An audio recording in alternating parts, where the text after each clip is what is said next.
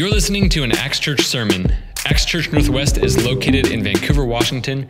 We meet each Sunday with two services, one at 9 a.m. and one at 11 a.m. If this is your first time listening, welcome. We hope you enjoy. Want to know more about us? You can check us out online at www.axcamus.org. Okay, here's the sermon. We hope God blesses you through it. What do we want from life? And how do we get it? What do we want from life and how do we get it? Well, that depends on the answer you give to a couple of questions. Question one, what is life? Is it the 0 to 120 years that a human might spend on this planet? Or is it something more than that? For a Christ follower, we know, we believe, we understand, we know in our hearts that life is eternal. It is much more than 80 or 90 or even 120 years that these physical bodies keep going if they happen to go that long. In John, this is a verse that a lot of you may know, John 3:16, and we'll read 17 also. It says, "For God so loved the world that he gave his only begotten Son, that whoever believes in him should not perish, but have everlasting life. For God did not send his Son in the world to condemn the world, but that the world through him might be saved." John 10:27 through 30, "My sheep hear my voice, and I know them, and they follow me. And I give them eternal life, and they shall never perish, neither shall anyone snatch them out of my hand. My Father, who has given them to me, is greater than all, and no one is able to snatch them out of my Father's hand. I and my Father are one." For the Christ follower, life is forever. How many people have a really difficult time with that? How many people have a really difficult time thinking about even a few years from now?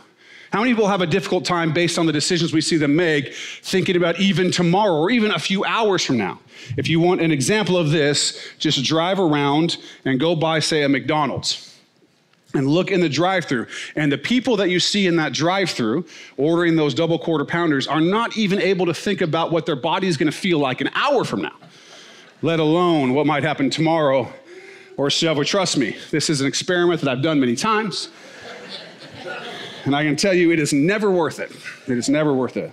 My buddy used to call, when we were in law school, he called McDonald's choke and puke, which, I think it tastes pretty good. But it's, you're going to be on the toilet for a while. So that's just, welcome to church. Just thought I'd let you know that.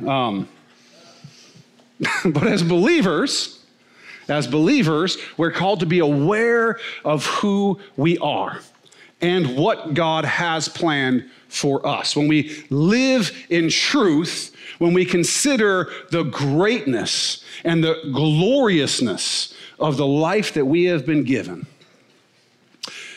our perspective changes. When we understand that we are eternal, our perspective changes. And what we want from life changes, and how we get it changes. If you listen to the world, if you listen to kind of our cultural moments, what you will find the world saying very loudly is that what we want out of life is money, sex, and power. Not necessarily in that order, depending on who you're talking to. But those seem to be the things. Watch television, watch the news, whatever happens to be. Those are the things that we say we want. Now, there have always been people who have said, money's not everything. The best things in life are free, whatever. And we listen to those people and we go, yeah, that's right. And then we go buy 50 lottery tickets, right? Because we don't really live oftentimes like we believe that those things aren't important. We live, if we look at our decisions in life, in our culture, we live like we are after money, sex, power, security, things like that from the world. That's what we seem to be all about. People chase after the things that they think will make life worth living, that they think will make their life good, right? They believe that the answer to the question, what do we want out of life and how do we get it, is answered by the things that culture keeps telling us it's answered by. But even if you only lived 120 years, like let's say you got the whole 120 out of it, right? Which is about as old as the oldest people that we know of that have lived. Even if you do that, and then you just take the dirt nap and you're gone. You don't know anything else. It's over at that point. Even in that case, getting more money, more sex, more power, whatever it is, even that's still not going to give you what you want from life. And certainly, if you are eternal, those things will not give you what you actually want from life. Because what is it that we're really seeking? I can sum it up in one word: joy. We are seeking joy. And joy is a complicated word. A lot of times we think of it just kind of like happiness, right? But that's not what joy is. Joy is something so much more than that. We spoke about it, we're saying about it today, right? Joy to the world, unspeakable joy. Joy it's an experience, it's a lifestyle, it's a mindset, it's an emotion. It can be all of those things, it could be any of those things, and it's actually a lot more than just that. It's so much deeper than happiness. It's so much more enduring than things like happiness. It's beauty and hope and peace and comfort and happiness and health and depth and all of these things. Joy is the news to the would-be mother that child she wanted her whole life, she's now pregnant with. And it's also the first moment that she lays eyes on that child after it's born and holds that child. Joy is in all of that. Joy is the anticipation of that family vacation that you've been looking forward to. It's also the experience of the vacation when you're on it. Those things are joy. It's the news that you've been accepted to that college that you really wanted to go to. And it's also that moment when you walk across the stage and get that degree that you've earned. It's the good news that Jesus was born. It's the good news of his resurrection, his death on the cross for our sins. And it's the promise and a hope of his return and the majesty of his eternal presence. All of those things are joy. It's something we have in one another and in God, our King and our Savior, Jesus Christ. It's something we have in that. There's something really interesting about joy. Joy is hope kindled and hope fulfilled.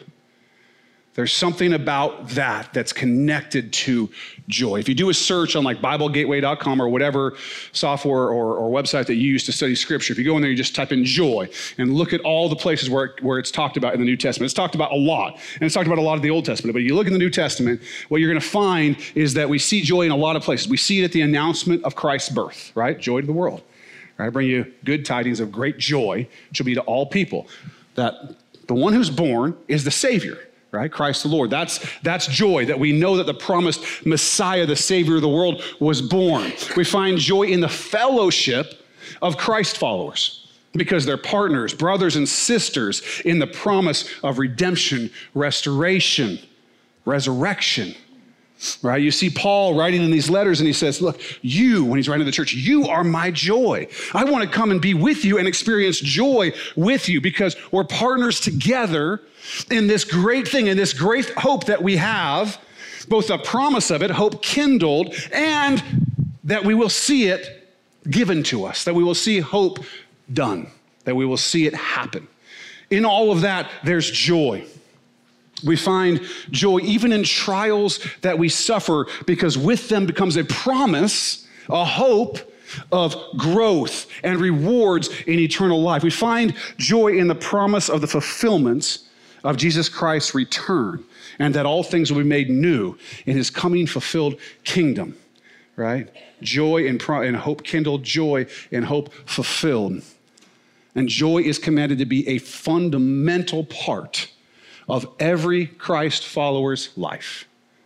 Commanded to be a fundamental part of every Christ follower's life, to be an essence of the life of a Christ follower. 1 Peter 4:12-13 says, Beloved, do not think it strange concerning the fiery trial which is to try you, as though some strange thing happened to you, but rejoice to the extent that you partake of Christ's sufferings, that when his glory is revealed, you may also be glad with exceeding joy. We have joy in the sufferings because they're part of a hope, of a promise, and we have joy when it's revealed.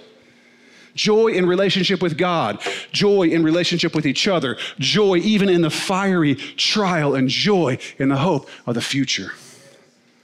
It was for joy that Jesus Christ gave his life. His joy is in you. Hebrews 12:2. Looking unto Jesus, the author and finisher of our faith, who for the joy that was set before him endured the cross, despising the shame, and has sat down at the right hand of the throne of God. He had joy in that he was going to reconcile us to himself. He's going to reconcile us to God, and he was going to have a relationship with us. He was willing to endure suffering because of the hope of the joy that would come. And that is supposed to define who we are, that kind of joy. The question is, how do we live and experience and live out joy in the very essence of our lives? We've been in a series called Right Side Up. It's been a series studying the words of Jesus Christ in the Sermon on the Mount. We find the Sermon on the Mount in Matthew chapters 5 through 7. Jesus has been showing us what it looks like to live the kingdom life, the life of a disciple of Jesus, the life of a Christ follower. In doing so, Jesus has shown us that the world is upside down. It's just upside down. And he's showing us that the Christ life, the kingdom life, is right side up. And that's how we are to live. Now, we're going to study 3 teachings of Jesus today. They're found in Matthew chapter 6, verses 19 through 24. So if you have your Bible, you can do that, or if it's on your phone, it'll also be on the screen.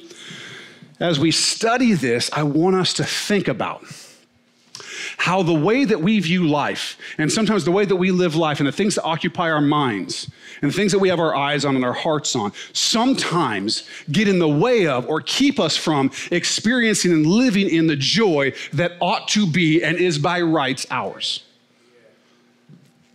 Let's read the passage for today, starting in verse 19, chapter 6 of Matthew.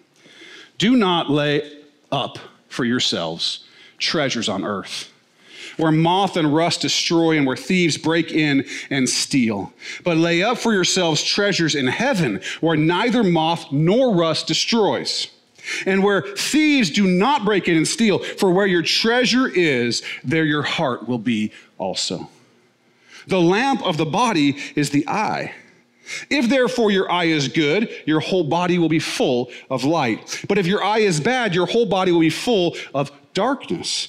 If therefore the light that is in you is darkness, how great is that darkness? And finally this, no one can serve 2 masters. For either he will hate the one and love the other, or else he will be loyal to the one and despise the other. You cannot serve God and mammon, or God and money.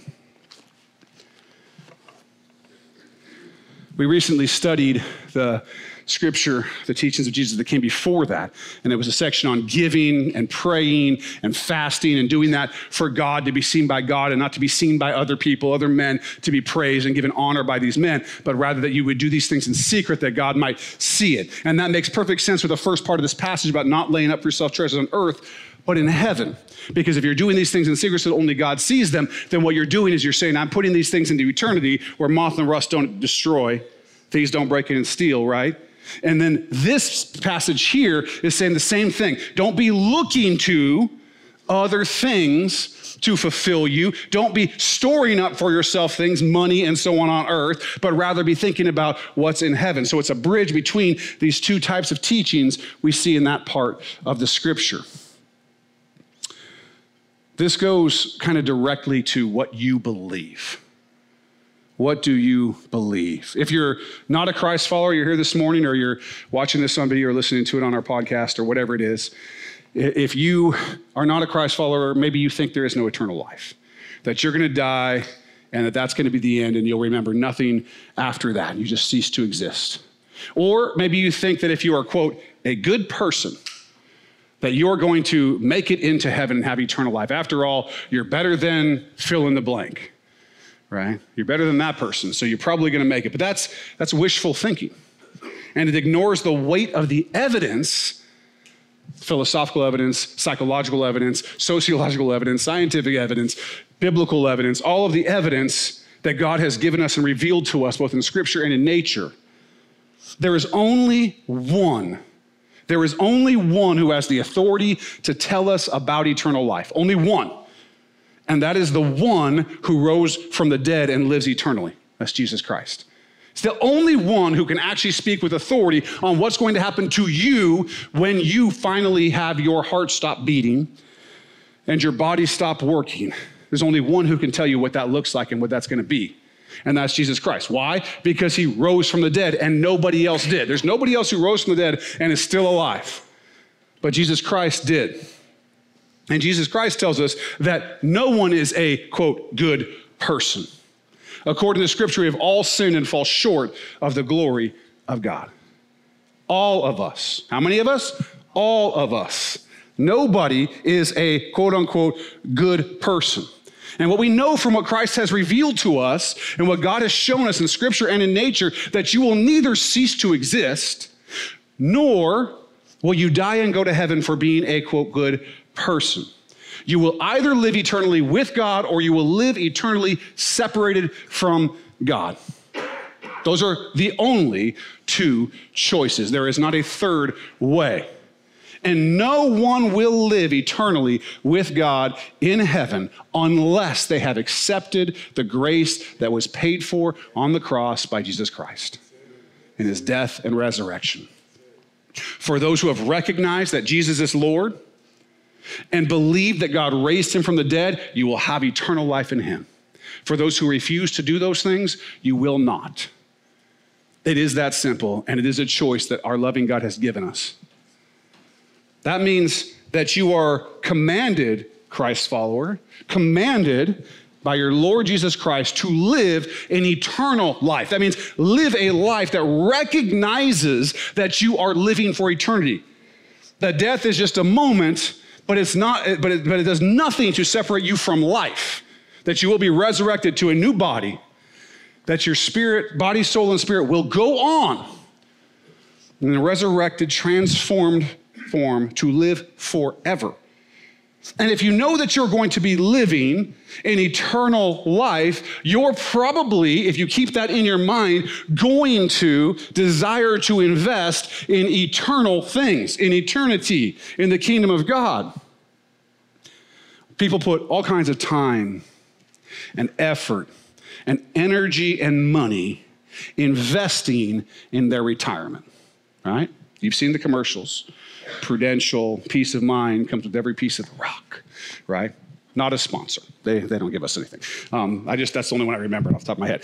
You've seen you watch a football game or whatever, and you're going to see 3 or 4 different ads about who you should be investing with, right? And you've got your 401k, and people are checking it. Some people check it every day. What happened to my investment and whatever, and they're super concerned about how much they have put away for retirement, many of whom will never see retirement because they'll die first and somebody else will get that money. But even those who see retirement probably will only see it for a few years to at best a few decades if you really, have a long time where you don't work. A few decades in comparison to eternity is nothing, and yet there's so much time and effort and energy that goes into it. Or maybe your money just goes away because those investments can go down just like they can go up. Or maybe you get scammed by a couple guys just so they can fix your car, right? This is why you come every week, for those of you not laughing right now. You didn't hear the story about me getting scammed, so go back and watch that one. If you want to see some humility from me, that's a good way to see it, right? Moth and rust destroy. Moth and rust destroy in this fallen world. They can destroy our investments and all the things we build up for ourselves here on earth. But nothing destroys that which is in eternity. Listen to what we read in the book of James. This is James 4, 13 through 17. Come now, you who say, today or tomorrow we will go to such and such a city, spend a year there, buy and sell and make a profit. Whereas you do not know what will happen tomorrow. For what is your life? It is even a vapor that appears for a little time and then vanishes away. Instead, you ought to say, if the Lord wills, we shall live and do this or that. But now you boast in your arrogance. All such boasting is evil. Therefore, to him who knows to do good and does not do it, to him it is a sin. It is sin. We are not promised tomorrow on this earth. You are not promised tomorrow or even later today on this earth. Any one of us could physically die at any time. Those are the facts. I hope that makes you have a nice day. It could happen, okay? Some of you may not be here tomorrow. That's just the facts of life. But you know what we are promised? As a Christ follower, we're promised eternity. with him. We're promised eternity. We're not promised this earth. We're not promised any amount of time on this earth, but we are promised eternity. Now, when I was younger and I kind of walked away from the Lord and I was not living as a Christ follower, I think I was probably thinking something like, eventually, when I get older, I'll start living for Christ. I'll start doing the right thing, right? But for now, I'm going to do whatever I want. I'm going to do my own thing. And when I'm older, old David will take care of the doing the good stuff. Young David's going to do all this other stuff that cause nothing but trouble. Or I think that some people think things like, well, look, I know I should probably tithe, and I will. Older me will do that. Older me will take care of that. Right now I've got this or that thing that I need to buy, or it's Christmas season or whatever. We'll start next month. We'll start later. You're not promised tomorrow. Well, I'll start investing in eternity later. We think these things. Well, older me will come to church regularly. Older me will do this or that. Older me will read the Bible more. Older me will do whatever. But that's just boasting. You're boasting about your life that you're going to live a certain amount of time when you don't know that you will live to tomorrow. You're just a vapor. We're here and we're gone as far as this world is concerned, but we are promised eternity. So maybe we should think about investing in that. Jesus doesn't teach that you have forever to figure things out and you can do it later. We are to invest our lives in eternity, not just because all other investments are temporary and insecure and moth and rust might destroy them, but because our hearts follow our investments. Those are the facts. Our eyes are on, our hearts are on, our minds are on our investments. If you put all your time and energy and money into hobbies or vacationing or addictions or overworking or your financial investments or even your kids, if you put all of your energy into those things, that is where your heart will be. Where else would it be? That's where your thoughts will be. That's where your security will be. That's where you'll find your value. That's where your value will be. If you put your time and energy and money into the kingdom of God, that is where your heart will be. It's simple math. It's simple. That's where your thoughts will be. That's where your security will be. That's where your value will be. Where you put your investment. It's not a complicated passage, but it is incredibly profound. What we do, what we invest in, what we put our time, effort, and energy into is the place that our thoughts and our hearts will be focused on. If you put it all on stuff on this earth, that's where it's focused. If you put it all on heaven and on eternal life, that's where it will be focused. And we are commanded to live that eternal life now.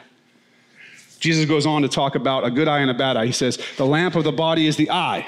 If therefore your eye is good, your whole body will be full of light. But if your eye is bad, your whole body will be full of darkness. If therefore the light that is in you is darkness, how great is that darkness? This is a kind of it's not a particularly complicated passage, but I've always sort of been like, what is he talking about? Just so that you know, it has nothing to do with your actual eyes. Okay? Those of us who do not wear glasses, don't need corrective lenses, are not better than those of you who do, okay? Well, maybe a little bit better, right? I'm kidding. That's not the point of this passage. It's not talking about real eyes, physical eyes. Now, there's a pastor in Minnesota named John Piper.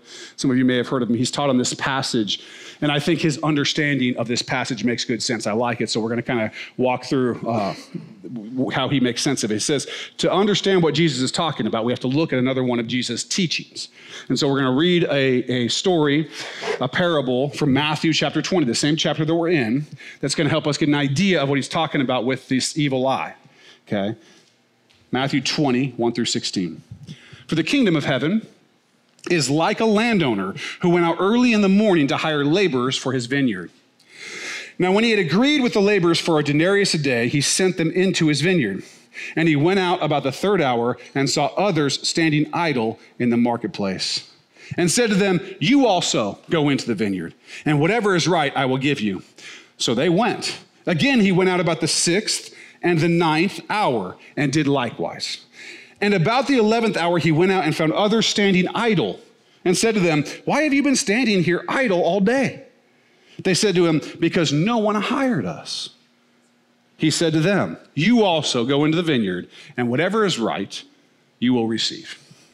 So when evening had come, the owner of the vineyard said to his steward, call the laborers and give them their wages, beginning with the last the ones that came at the end of the day, to the first, those who came at the beginning of the day. And when those who came, and when those came who were hired about the 11th hour, they each received a denarius. But when the first came, they supposed that they would receive more. And they likewise received each a denarius. And when they had received it, they complained against the landowner, saying, "These last men have worked only 1 hour, and you made them equal to us, who have borne the burden and the heat of the day?" But he answered one of them and said, "Friend, I am doing you no wrong. Did you not agree with me for a denarius? Take what is yours and go your way. I wish to give this last man the same as you. Is it not lawful for me to do what I wish with my own things? Or is your eye evil? Because I am good. So the last will be first and the first last, for many are called, but few are chosen." Notice what Jesus says to those who complain about the generosity of the landowner. Or is your eye evil because I am good? John Piper writes this: "The evil eye is the eye that cannot see the beauty of grace." Cannot see the beauty of grace. It cannot see the brightness of generosity. It cannot see unexpected blessings to others as a precious treasure. It is an eye that is blind to what is truly beautiful and bright and precious and godlike. It is a worldly eye. It sees money and material reward as more to be desired than a beautiful display of free, gracious, godlike generosity. Now, when I was in college, I wrote a paper on the epistemology of religious experience. I'm going to read it now. No, I'm not going to read it now. You'd be sleepy. Quick. I know it sounds really exciting.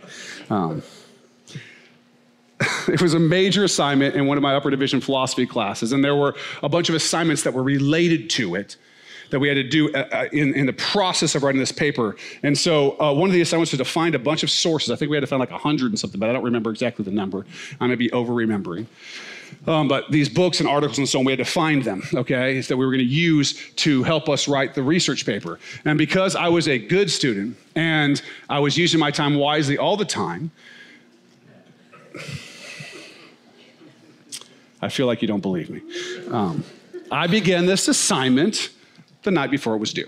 So the first thing that I had to do is I had to search for these sources, right? And we did have the internet. It wasn't the internet that we have now that's like super fast and you have any fun. It was a little slower. I was probably on dial-up. You remember that? You know, I did the whole that thing, AOL or whatever. But anyway, I was on the internet and I pulled up the library and you could search for this stuff. That didn't take very long. You could search for, I had a topic, it was really specific, so I could search it, and here's all the sources that sort of come up that are related to my topic. So I got that list.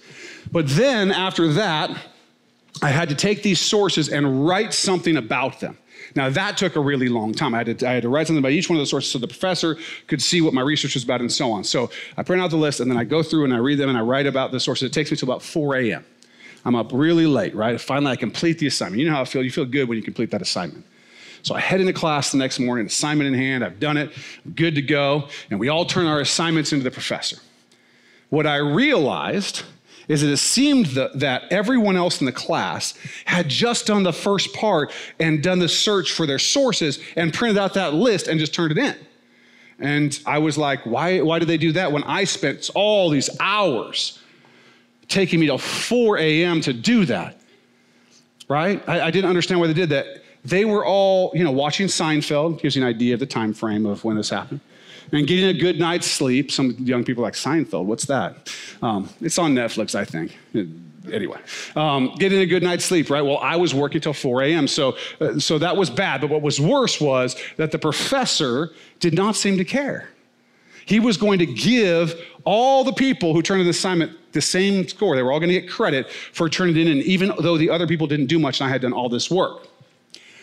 Not happy, but because I am a gracious person, and I'm always happy to do tons and tons of work and get the same amount of credit as people who did almost nothing. That's something that I'm happy to do, so I didn't say anything. It's not true. I did say something. I said, "Professor, what is up with this?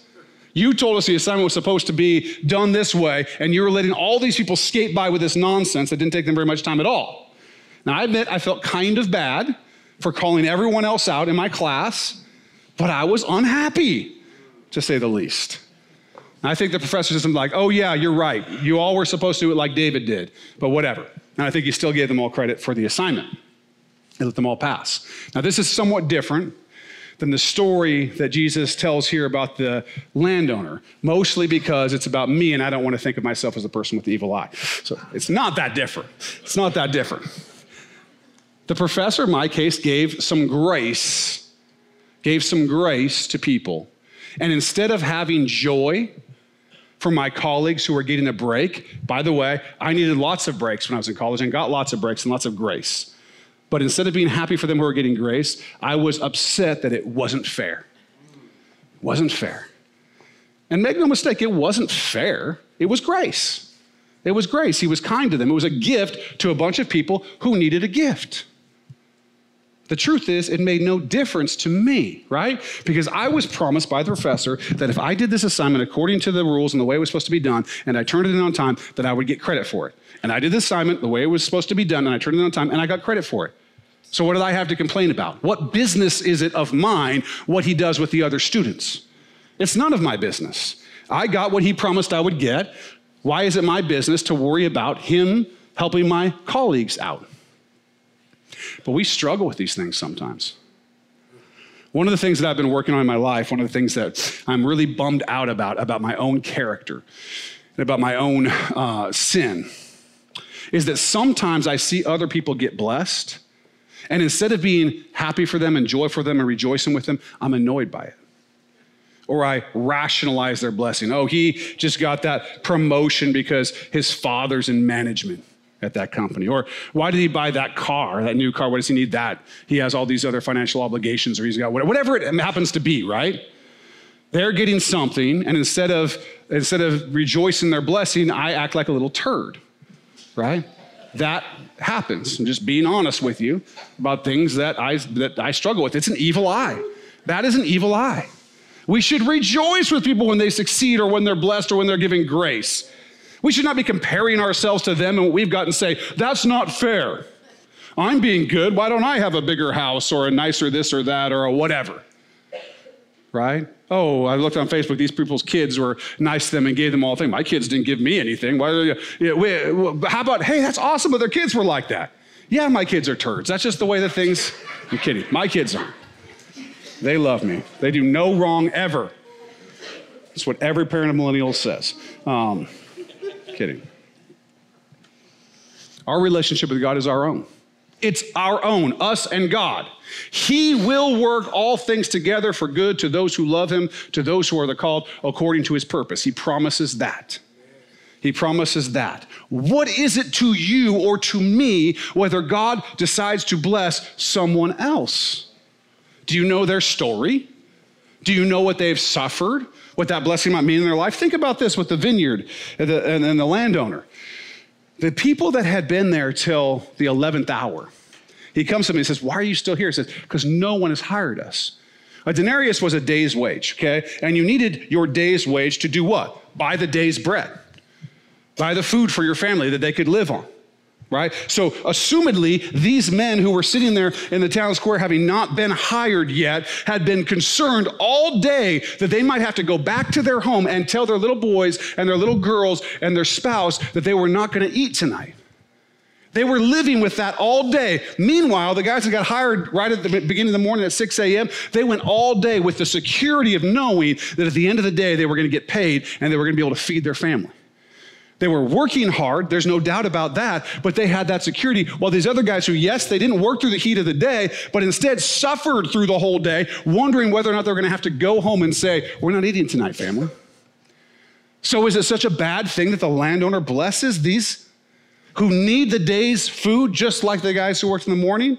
Of course not. And what is it to you? He gave you what he said he would. Peter had a moment kind of like this. Jesus had risen from the dead. They're talking, Jesus and Peter, and Jesus basically tells Peter how he's going to die. He's going to die in order to glorify God. He's going to serve God, and then he's going to die, right? Not always the best news. Like, by the way, you're going to get killed. So enjoy that. It's not today. I'm not going to tell you when, but it's going to happen, right? So here's Peter, and he hears that. And his reaction is this. He looks back and he sees John, the disciple John, and he has a thought to himself. John is known as the disciple that Jesus loved.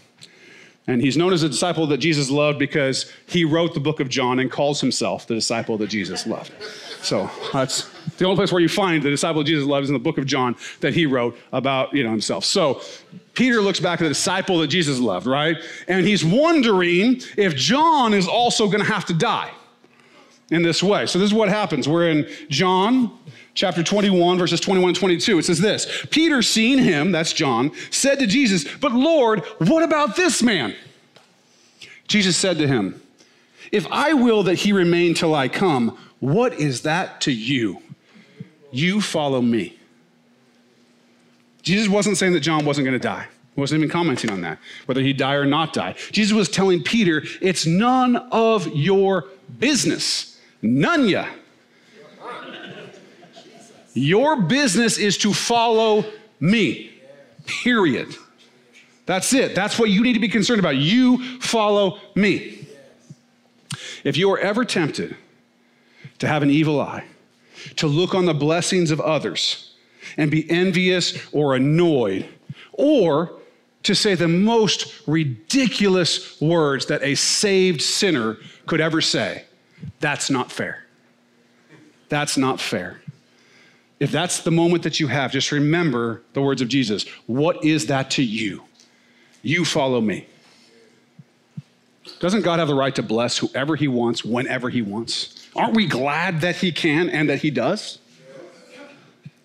We will be full of light if our eye is good, and full of darkness if it is bad. I can tell you that not being able to rejoice with others in their successes, in the grace that's given to them, and the blessings that they get, it's dark. It's not light.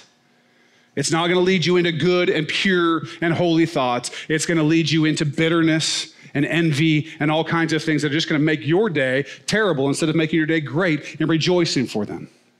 This is massively important because it goes right down to the most vital truth in our lives. We are saved only by the grace of God. It is not our own works, so that we have nothing to boast about. It is by his grace. It was the undeserved, glorious grace of God. And he paid for that grace with his own life on the cross, died and rose again for us. And here's the deal. We're not even the workers who worked for an hour at the end of the day. We're not even those guys who at least deserve something. We deserved nothing. The wages of our sin was death. That's the wages that we earned. And instead of giving us our wages, we got his grace. We deserved death and hell and separation from God, and we got his grace. We got all of it. Romans 5:8, but God demonstrates his own love toward us in that while we were still sinners, Christ died for us. Amen. And finally, God tells us that we cannot serve two masters. We will either love the one and hate the other, be devoted to one and despise the other. We cannot serve God and money. Serving money is like serving anything. You serve money if you are bound to it. If you're bound to it. If you want to know if you are, ask yourself this. How much do you think about money? How much do you worry about money? How would you react if you lost all your money? For me, this is not an issue. I have all the money I will ever need as long as I die by 5 o'clock today. I stole that from somebody, just so you know. I don't know who. I wouldn't make it to 5 o'clock. So, seriously though, how would you react if you lost your job or you lost your home or you went bankrupt? How would you react to that? The honest answer to those questions will tell you whether you serve money. Would your world be completely upended? Would the apple cart be completely upset? Would you be in despair? Horrified? Does it give you chills just to think about it? If so, you may be serving money. If all your money, all your possessions, your job, your car, if all those things were gone, what would happen? Would you die? Unlikely. Certainly unlikely in this country. Would anyone love you any less? No. And if they did, they weren't loving you. It was your money that they loved in the first place. Remember, the prodigal son goes out and takes takes the money from Pops, and he goes out and he just spends it all on prodigal living. And I won't describe for you what prodigal living is because we have the Ager children in here today, and they don't want to know about that. But it's not good, okay? And he has all these friends when he can party. But as soon as he runs out of money, he also runs out of friends. Right? There are people like that. So maybe you'd lose them. But the people who love you, the people in this room, people who love Jesus, the people who love you would not love you one iota less if you had no money. Whatever an iota is. I don't even know what an iota is. But they wouldn't love you even one of those less, okay? Would God love you any less? No. Would you be taken care of? Yes. We'll study more about that in the next section of Scripture, Lord willing. What are we chasing? What are we chasing when we serve money? Here's an easy way to figure it out. If I were only wealthier, then I would fill in the blank, right? Go on more vacations, work less, have nicer things, have more respect from people. You know, these are the kinds of things that I think we would have if we had more money. Tithe more. That one's actually okay. It's okay to think that.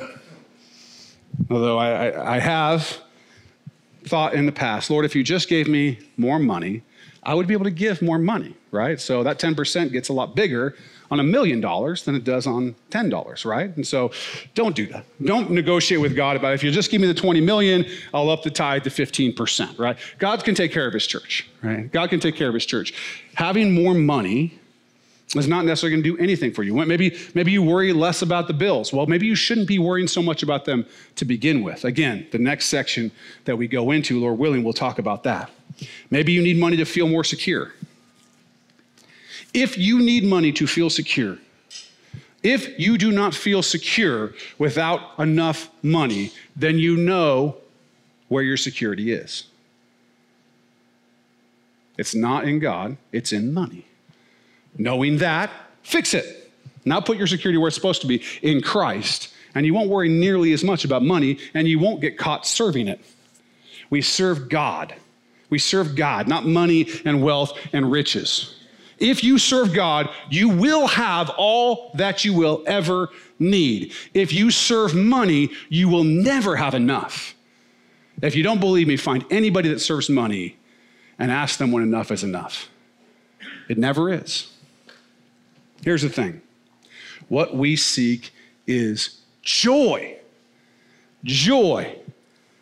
We have joy when we live for and in and about eternity. We destroy our own joy when we get caught up with the things of this world and the chasing of money and our fair share and who's better than who and all of those kinds of things. All that nonsense robs us of our joy. God is good.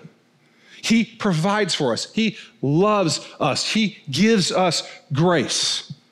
If we look to Jesus, if we follow Jesus, if we trust Jesus, if we live for Jesus, we will live in joy, period. It will happen. If you are living, thinking about eternity, thinking about Jesus, living for him and not being caught up in all that nonsense, I'm telling you right now, there is no way you could live except joyfully. It's all a question of where our eyes are, where our thoughts are, where our hearts are. If they're in eternity, if they're thinking about the fact that we are living an eternal life, if they're thinking about the fact that God has promised to provide for us, if they're not concerned with what others think about us nearly so much as they're concerned about what God thinks about us, if you're satisfied in him, you're going to have joy. If you won't be satisfied in him, and you need to look to the things that you can build up on this earth, I promise you will never have joy. They will never be enough, and those things were never designed to bring you joy. Those are gifts. Those are great. You have something nice. You're able to afford more than one outfit. You're doing better than most of the world. You have a car that works most of the time. You're doing better than most of the world. You got a place to live. You got food to eat. You got what you need. Those are all blessings. Those are all great. But what life is about is our relationship with God and people. Those things are eternal. What will you have forever? Let me tell you really clearly one thing I can guarantee you. What you will have forever, Christ follower, is a relationship with Jesus Christ and a relationship with every other Christ follower. Those things will last forever. What you will not have forever is whatever you're driving right now. Some of you are like, good. Praise Jesus. Tired of that thing. Where your treasure is, there your heart will be. Let's end with a quote from C.S. Lewis. If you read history, you will find that the Christians who did the most for the present world were just those who thought most of the next world. Aim at heaven, and you will get earth thrown in. Aim at earth, and you get neither. Thanks for listening to that Acts Church sermon. We hope God spoke to you through it. We would like to invite you to join us in person on Sunday mornings at 9 a.m. or 11 a.m. for our Sunday service. If you enjoyed this sermon, have questions for us, or simply want to connect with Acts Church more, find us on Facebook under Acts Church Northwest. Send us an email or message, or leave us a rating or recommendation. We appreciate all of you and hope to hear from you.